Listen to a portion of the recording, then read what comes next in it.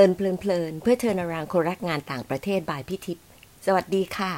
เราเจอกันวันนี้วันอังคารที่16มิถุนายน2563เป็น EP 2นะคะก่อนจะคุยกันต่ออยากจะขอให้ทำเป็นรูทีนของเลินเพลินค่ะพี่จะมีเอเซนส์ของ EP ก่อนหน้านี้มาเป็นประเด็นที่อาจไปคิดเรียนรู้หรือทวนเพื่อให้เทิร์นอราวด์การทำงานของพวกเราที่รักงานต่างประเทศนะคะใน EP 1 Essence ที่พี่เลือกมามี3ข้อค่ะข้อแรกคืองานต่างประเทศต้องข้ามกรอบของภาษาให้ได้ไม่ใช่ทุกอย่างต้องเก่งภาษาถึงมาเป็นคนทำงานด้านต่างประเทศได้นะคะจริงๆไม่จำเป็นที่จะต้องเก่งขนาดนั้นใช่หรือเปล่าแต่สื่อสารได้ดีเข้าใจได้สร้างสัมพันธ์ได้นะคะเรื่องที่2คราวที่แล้วเรามองกันว่าการมองโลกจำเป็นที่จะมองโดยเฉพาะเหตุการณ์ที่มีผลกระทบสูงอย่างกรณีของจอร์จฟลอยด์เพื่อเข้าใจปรัชญาการคิดวิธีแสดงออกที่ต่างวัฒนธรรมจากเราข้อ3เชื่อมโยงสู่วัฒนธรรมหลักคิด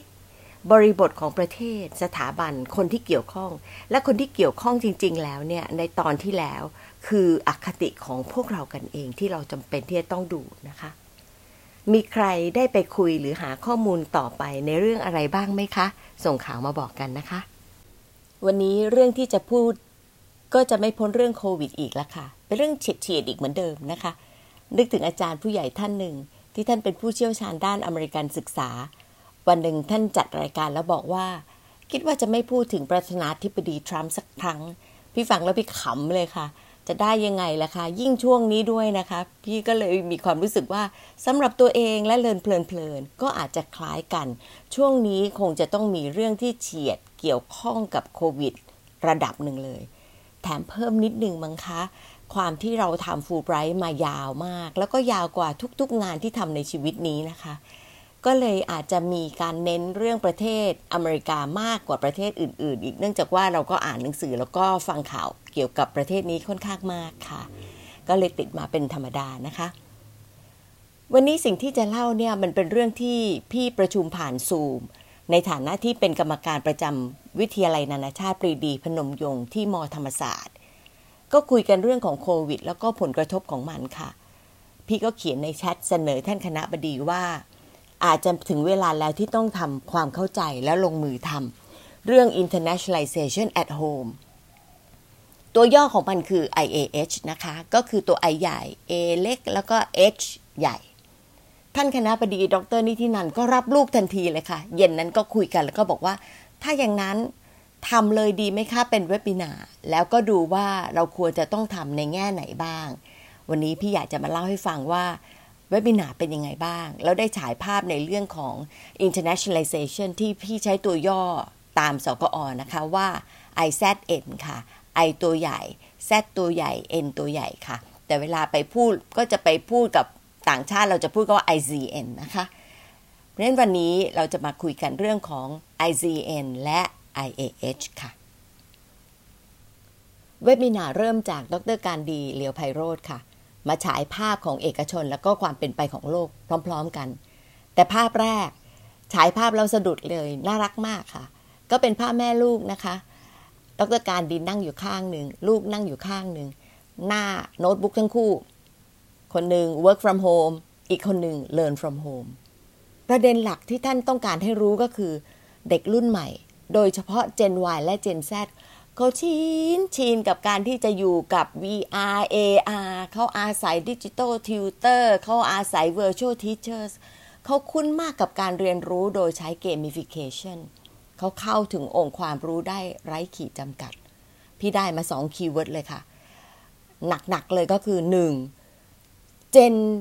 Y Z พี่เติมว่า A ด้วยนะอัลฟาเขาเป็นเจ้าของอนาคต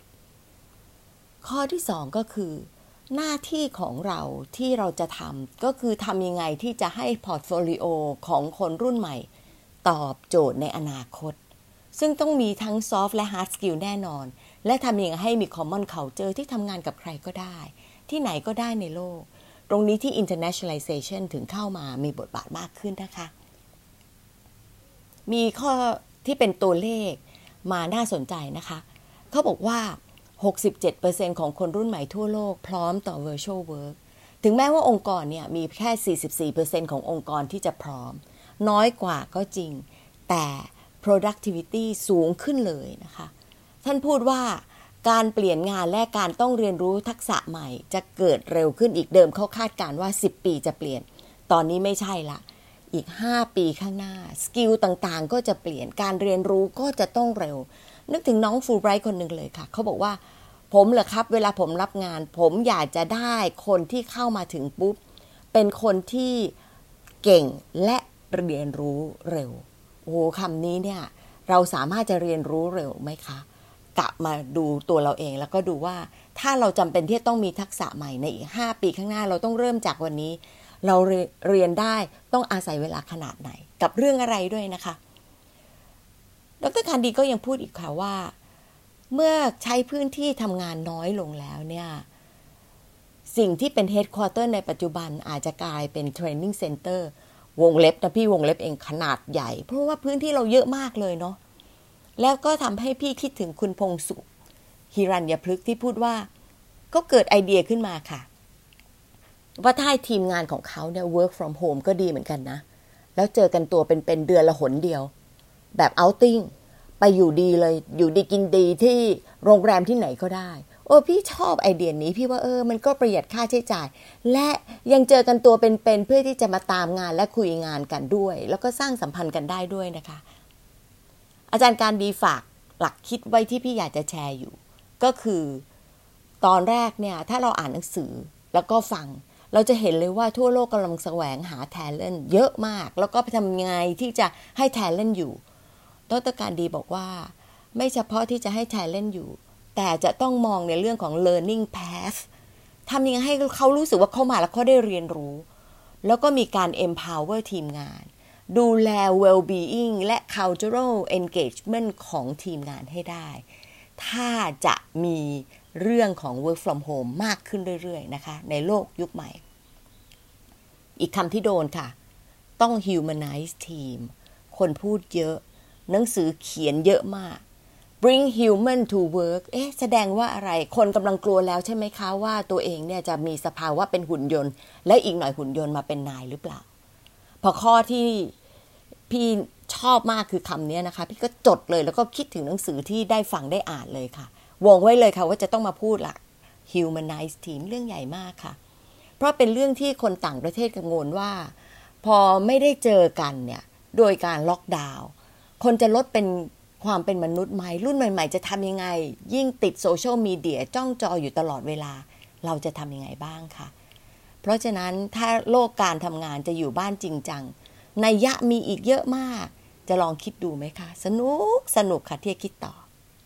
พี่พูดต่อจากดร.การดีได้ง่ายเลยค่ะเพราะว่าพี่เนี่ยเน้นอยู่แล้วในเรื่องของการเจอคนตัวเป็นๆแต่สิ่งที่เกิดขึ้นตอนนี้ก็คือพอเป็นเรื่องของล็อกดาวน์แต่ละคนบอกว่าโหตายแล้วงานวิเทศไม่มีอะไรทำอีกแล้วนะคะไม่มี inbound outbound จะทำยังไงความเป็นสากลมันเกิดไม่ได้หรอก IZN ที่เรียกร้องกันนักหนาจะทำยังไงตรงนี้ก็ทำให้เกิดจุดคิดนะคะพี่สะดุดมากกับสิ่งที่เจนนี่ลีพูดหลายปีก่อนที่พี่อ่านเขาบอกว่าเนี่ยเราจะทำยังไงให้คนที่ไม่เคยมีประสบการณ์ในต่างประเทศได้มีประสบการณ์เรื่องของ intercultural ด้วยและจำนวนมากเลยนะคะดร.ร่มเย็นก็บอกว่าที่จริงแล้วเนี่ย inbound outbound มีอยู่แค่ 2.3% ทั่วโลกเท่านั้นเองทำให้คนเนี่ยเริ่มออกมาพูดเหมือนกันว่าเนี่ยพวกที่ได้ไปใน inbound outbound ทั้งหลายเป็น elite มีโอกาสเก่งมีเงินก็ได้สิเหมือนกับบางโปรแกรมนะคะคนที่เก่งภาษาอังกฤษได้จังเลยทั้งที่มันอาจจะไม่ค่อยฟิตอินแต่เราไม่ได้ดูเรื่องของภาษาเราดูเรื่องของวัฒนธรรมความเข้าใจเพราะฉะนั้นพี่เน้นมากเลยว่าสไลด์หนึ่งชัดเจนค่ะพี่ใส่เลยค่ะว่าการที่จะมี mobility ไม่เท่ากับ IZN ถ้าเราไป equate ทั้งสมการว่า IZN เท่ากับ mobility แล้วเรากำลังมีปัญหาชีวิตในการคิดและการกำหนด IZN ของเราและไปไม่ถึงนักศึกษาหรอกค่ะและไปได้ถึงนักศึกษาจำนวนมากได้ยากขึ้นพี่ก็เลยเสนอว่าถึงเวลาแล้วราคาที่ IZN เนี่ยได้ เพิ่มออกไปขยายออกไปเป็น IAH นะคะว่าเป็น Internationalization at Home เพื่อที่ทำให้กลุ่มที่เป็น Mass ได้มีโอกาสด้วยวิธีต่างๆพี่เอาออกมาเป็น 3R นะคะ R แรกคือ Reflect ก่อนที่จะทำอะไรจำเป็นที่จะทบทวนย้อนมองว่าที่ผ่านมาเป็นยังไงบ้างอย่าเข้าข้างตัวเองนะคะและให้ผู้มีส่วนได้ส่วนเสียเข้ามาร่วมดูด้วยค่ะว่าที่ผ่านมาเราทำพอไหมมีระบบไหมเอาง่ายๆเนาะซึ่งพี่ไม่ได้ไปพูดในวันนั้นละค่ะเพราะว่า15นาทีพูดยากมากเราจะต้องคิดว่าเด็กที่ไปเอาท์บาวด์เนี่ยกลับมาถึงมีงานอย่างเดียวหรือ2อย่างเขียนรีพอร์ตรายงานให้นายจบมาเล่าให้เพื่อนๆฟังเล่าเสร็จปุ๊บจบใช่หรือเปล่าค่ะกับการที่เราจะไปสกัดความรู้การที่เราจะเป็นคนที่ผลักดันให้เด็กๆคิดต่อทำต่อคุยต่อสร้างสรรค์ต่อตอนนี้เขาเริ่มมีคำว่า student as partner ทำยังไงให้ตัวเนี้ยเป็นตัวเร่งอีกตัวหนึ่งนอกจากโควิดด้วยนะคะตัวที่2ค่ะคือตัว redesign ถ้าเราคิดว่า IZN จะต้องเพิ่มขยายปรับปรุงเราจะทำไงที่จะ redesign ได้นะคะตัวนี้สิ่งที่จะมีประโยชน์มากคือมาจาก diversity ค่ะเราจะเข้าไปในหลักสูตรได้ยังไงเราจะอยู่นอกหลักสูตรได้ยังไงไม่ใช่ทุกอย่างจะต้องอยู่ในหลักสูตรหมดโอ้โหจะต้องเป็นวิชาเฉพาะวิชาเลือกก็ได้วิชาทุกวิชาที่เป็นวิชาเฉพาะหลักก็สามารถที่จะสอดแทรกได้ใช่หรือเปล่านะคะเอา diversity ของเราเองเนี่ยแหละค่ะไม่ใช่ว่าต่างชาติจะหมดไปจากประเทศไทยหรือมหาวิทยาลัยไม่ใช่คนที่ไปแล้วเนี่ยจบไปแล้วไม่อยู่ในมหาวิทยาลัยสักคนเชิญกลับมาก็ได้มันมีวิธีเยอะใช้ creativity ตรงนี้เข้าไปด้วยบวกกับ diversity มันจะได้ออกมานะคะเพื่อที่จะให้งานต่างประเทศ rebound อีกครั้งในลักษณะที่จะทำให้ IZN และ IAH เบ่งบานตลอดไปเป้าหมายคืออะไรคะเป้าหมายคือ global citizen ของเรานะคะเพราะรุ่นใหม่จะต้องเจอใครทุกชาติทุกภาษาอยู่บ้านก็เจอค่ะเพราะเขามาไม่ไปเขาก็มาก็ไม่ไปเขาก็มาอยู่ในจอด้วยเหมือนกันนะคะมหาวิทยาลัยที่สำคัญต้องเชื่อม 3R นี้กับวิสัยทัศน์กับพันธกิจไม่งั้นไปกันคนละทิศคนละทางเหมือนเดิมดร.ร่มเย็นในฐานะที่เป็นอาจารย์ที่มหาวิทยาลัยแม่ฟ้าหลวงก็พูดถึงพรบของม.แม่ฟ้าหลวงเลยมันเหมือนกับเตรียมกันมาเนาะที่พี่บอกว่าทุกอย่างต้องมองนะว่าวิสัยทัศน์และพันธกิจคืออะไรพรบเนี่ยเป็นการฉายภาพเลยค่ะว่าการคงอยู่และการจัดตั้งของมหาวิทยาลัยจะต้องมีส่วนประกอบหลักคืออะไรนั่นก็คือเรื่องของการปลูกป่าสร้างคนในภาคเหนือและ GMS ค่ะ Greater แม่โขง Sub-region ที่มี CLMVT และจีนตอนใต้เหมือนเตรียมกันมาเลยนะคะทั้งคู่สอดรับกับที่พี่พูดมาเลยฟังแล้วชื่นใจมากแล้วก็เป็นครั้งแรกนะคะที่ไปไหนแล้วมีคนอ้างถึงพรบปกติถ้าอ้างถึงพรบเราก็ตกใจมากเอากฎหมายอะไรที่ไหนมาพูดแต่มันเป็นหลักคิดที่จำเป็นและสำคัญมากๆที่คนในองค์กรจะต้องรู้ค่ะม.แม่ฟ้าหลวงก็ยังมีนิยาม IZN ของตัวเองด้วยนะคะเพื่อที่จะให้เป็นกรอบเดินที่ข้ามขอบของแค่ mobility มีเรื่องของวิจัยมีเรื่องของวัฒนธรรมมีเรื่องของ synergy ของคนในองค์กรทั้งหลายนะคะและเมื่อเกิดโควิดแล้วมีความจำเป็นที่จะต้องมี work from home อาจารย์ร่มเย็นก็คิดเชิงระบบให้นักศึกษาเกิดการเรียนรู้แล้วก็ออกแบบระบบที่พี่คิดว่ามีคุณค่ามากเลยค่ะที่ขำมากเลยนะคะก็คือความกระตือรือร้นของอาจารย์ค่ะว่าถ้ายังไงเนี่ยนะต้องใช้ตัวเองให้เต็มที่ลงทุนซื้อซูมแล้วก็สอนนักศึกษาแล้วก็สอนนักศึกษาโดยที่ตัวเองเนี่ยสอนตัวเองก่อนอย่างมากเลยอันนี้คือภาพเบื้องหลังการถ่ายทำที่รู้มานะคะสิ่งที่อาจารย์ร่มเย็นทำอีกเรื่องหนึ่งก็คือตัวเองได้ทุน Erasmus ที่จะต้องไปเยอรมันแต่มันไปไม่ได้ตอนนี้จะทำไงค่ะลุกขึ้นมาเหมือนกันค่ะสอนเลยไม่ใช่เฉพาะนักศึกษาเยอรมันแต่สอนนักศึกษาของตัวเองร่วมกันไปด้วยเลยนี่ค่ะคือการเพิ่มคุณค่านี่คือการใช้ creativity ให้มีประโยชน์ค่ะเหนื่อยหน้าดูและเหนื่อยในแง่ของอาจารย์ของทั้งสองฝ่ายที่จะต้องเป็นคนริเริ่มทำอะไรและทำให้การเรียนรู้น่าสนใจนะคะสำหรับอาจารย์ร่มเย็น ความท้าทายของ IAH คือการเปลี่ยน mindset ของคนที่เกี่ยวข้องโดยเฉพาะอาจารย์เพราะว่าเป็นกลุ่มสำคัญที่จะต้องพัฒนาการเรียนการสอนให้เท่าทันให้ทันสมัยพี่ชอบวิชาหนึ่งของเศรษฐศาสตร์ม.แม่ฟ้าหลวงนะคะเขาใช้วิชาว่า all about trends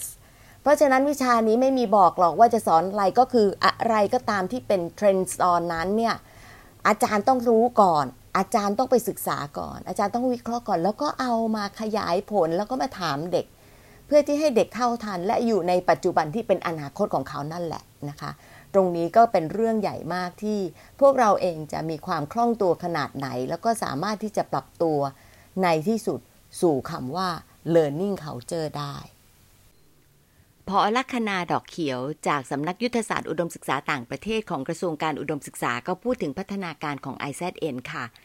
ว่าใช้เวลานานมากเพราะว่าเริ่มมาเมื่อ30ปีที่แล้วนะคะก็มีปัจจัยหลายอย่างที่เราเข้าใจได้และตอนนี้ก็ดีขึ้นนะคะปัจจัยที่ทำให้มันล่าช้าก็คือความไม่ต่อเนื่องของนโยบายซึ่งในภาครัฐเนี่ยมักจะเห็นภาพนี้อยู่เป็นประจำสำหรับความเป็นนามธรรมของ IZN เองมันก็เห็นชัดนะคะว่าคนไม่แน่ใจว่ากรอบจริงๆคืออะไรทำให้เกิดเรื่องนิยามขึ้นมาแล้วก็การสื่อสารในทุกระดับค่ะผอ.ลัคนายังเน้นอีก 4R นะคะ 4R นี้1ใน R คือเริ่มต้นด้วย reflect ที่พี่บอกไปแล้วค่ะว่าเรื่อง reflect นั้นเป็นเรื่องใหญ่ที่จำเป็นเราทำไงที่จะมองและย้อนหลังและทบทวนเพื่อจะต่อยอดให้ได้ด้วยความเข้าใจ R ตัวต่อไปคือ reform ต่อด้วย reinvent และ react นะคะถ้าคิดถึงไดอะแกรมที่ผอ.ลัคนานำเสนอวันนั้นก็จะเป็นรูปหัวใจอยู่ตรงกลางเลยค่ะในรูปหัวใจก็จะมีเขียนคำว่า humans และ relationship สองคำเนี่ยเป็นแก่นของการสร้าง global citizenship เพื่อที่จะให้เกิด 4R ล้อมรอบแต่พอแถมอีก2คำคือคำว่า ethics กับ empathy ไม่รับผิดชอบในสิ่งที่ตัวเองทำไม่ได้รู้สึกรู้สมไม่ได้เข้าใจคนคงจะทำให้เกิดภาพใหญ่ที่จะเป็น circular education ecology ไม่ได้นะคะทุกอย่างจะประกอบไปด้วยการมองสู่อนาคตซึ่งสยต.ได้ทำไปแล้วเมื่อปีที่แล้วร่วมกับผู้เชี่ยวชาญฟูลไบรท์ค่ะก็จะเป็นกรอบล้อมรอบที่เรียกว่า IZN Foresight ที่มองไปในอนาคตด้วยกันตอนนั้นยังไม่มีโควิดนะคะตอนนี้มีโควิดแล้วก็ผอ.ลัคนาก็ต้องเหนื่อยขึ้นอีกละค่ะที่กลับไปมองใหม่เพื่อที่จะทบทวนนะคะตอนจบท่านคณบดีขอให้ทุกคนพูดถึงทักษะที่จำเป็นพี่ก็รวบรวมมาให้นะคะในกลุ่มเรา4คนก็จะพูดถึงเรื่อง mindset เป็นเรื่องใหญ่เลยพร้อมที่จะเปลี่ยนแปลงการทำตัวเองเป็นผู้เรียนตลอดชีวิตและผู้เรียนก็หมายถึงทุกๆคนซึ่งไม่ใช่เฉพาะเด็กหนุ่มสาวแต่จะต้องเน้นโดยเฉพาะเรื่องของกลุ่มอาจารย์และบุคลากรในมหาวิทยาลัยพี่อยากจะแอบแถมด้วยค่ะว่าผู้บริหารด้วยนะคะที่จำเป็นที่จะต้องเปลี่ยน mindset ว่าโลกมันเปลี่ยนไปแล้วค่ะหลายอย่างเปลี่ยนไปแล้วแล้วก็ควรจะต้องพัฒนาเด็กของเราให้มีความสามารถที่จะเตรียมไปสู่เป็น career hopper ก็จะย้ายงานตลอดเวลาทำยังไงเด็กที่จะมีความสามารถมองภาพรวมเชื่อมโยงสร้างเครือข่ายได้ต่อยอดความรู้ได้ถึงเวลาที่เราจะพัฒนาความร่วมมือข้ามรั้วมหาวิทยาลัยกันเองของเราได้ไหมคะคิดวิธีหลากหลายที่จะพัฒนาผู้เรียนเรื่อง cross culture และสร้างคุณสมบัติอีกอย่างหนึ่งคือ curiosity ให้คนของเราทั้งประชาคมเริ่มจากตัวเราเองก่อนด้วยค่ะอยากฟังเต็มๆเข้าไปใน PBIC ธรรมศาสตร์ Facebook นะคะก่อนจะจบค่ะมี2ข้อคำที่ได้ยินซ้ำๆคือคำว่าอะไรบ้างพอบ้างนี่แสดงว่ามีมากกว่า1นะคะข้อที่2 1ความรู้สึกที่เกิดจากเลินเพลินในวันนี้คืออะไรแล้วพบกันอังคารหน้าค่ะสวัสดีค่ะ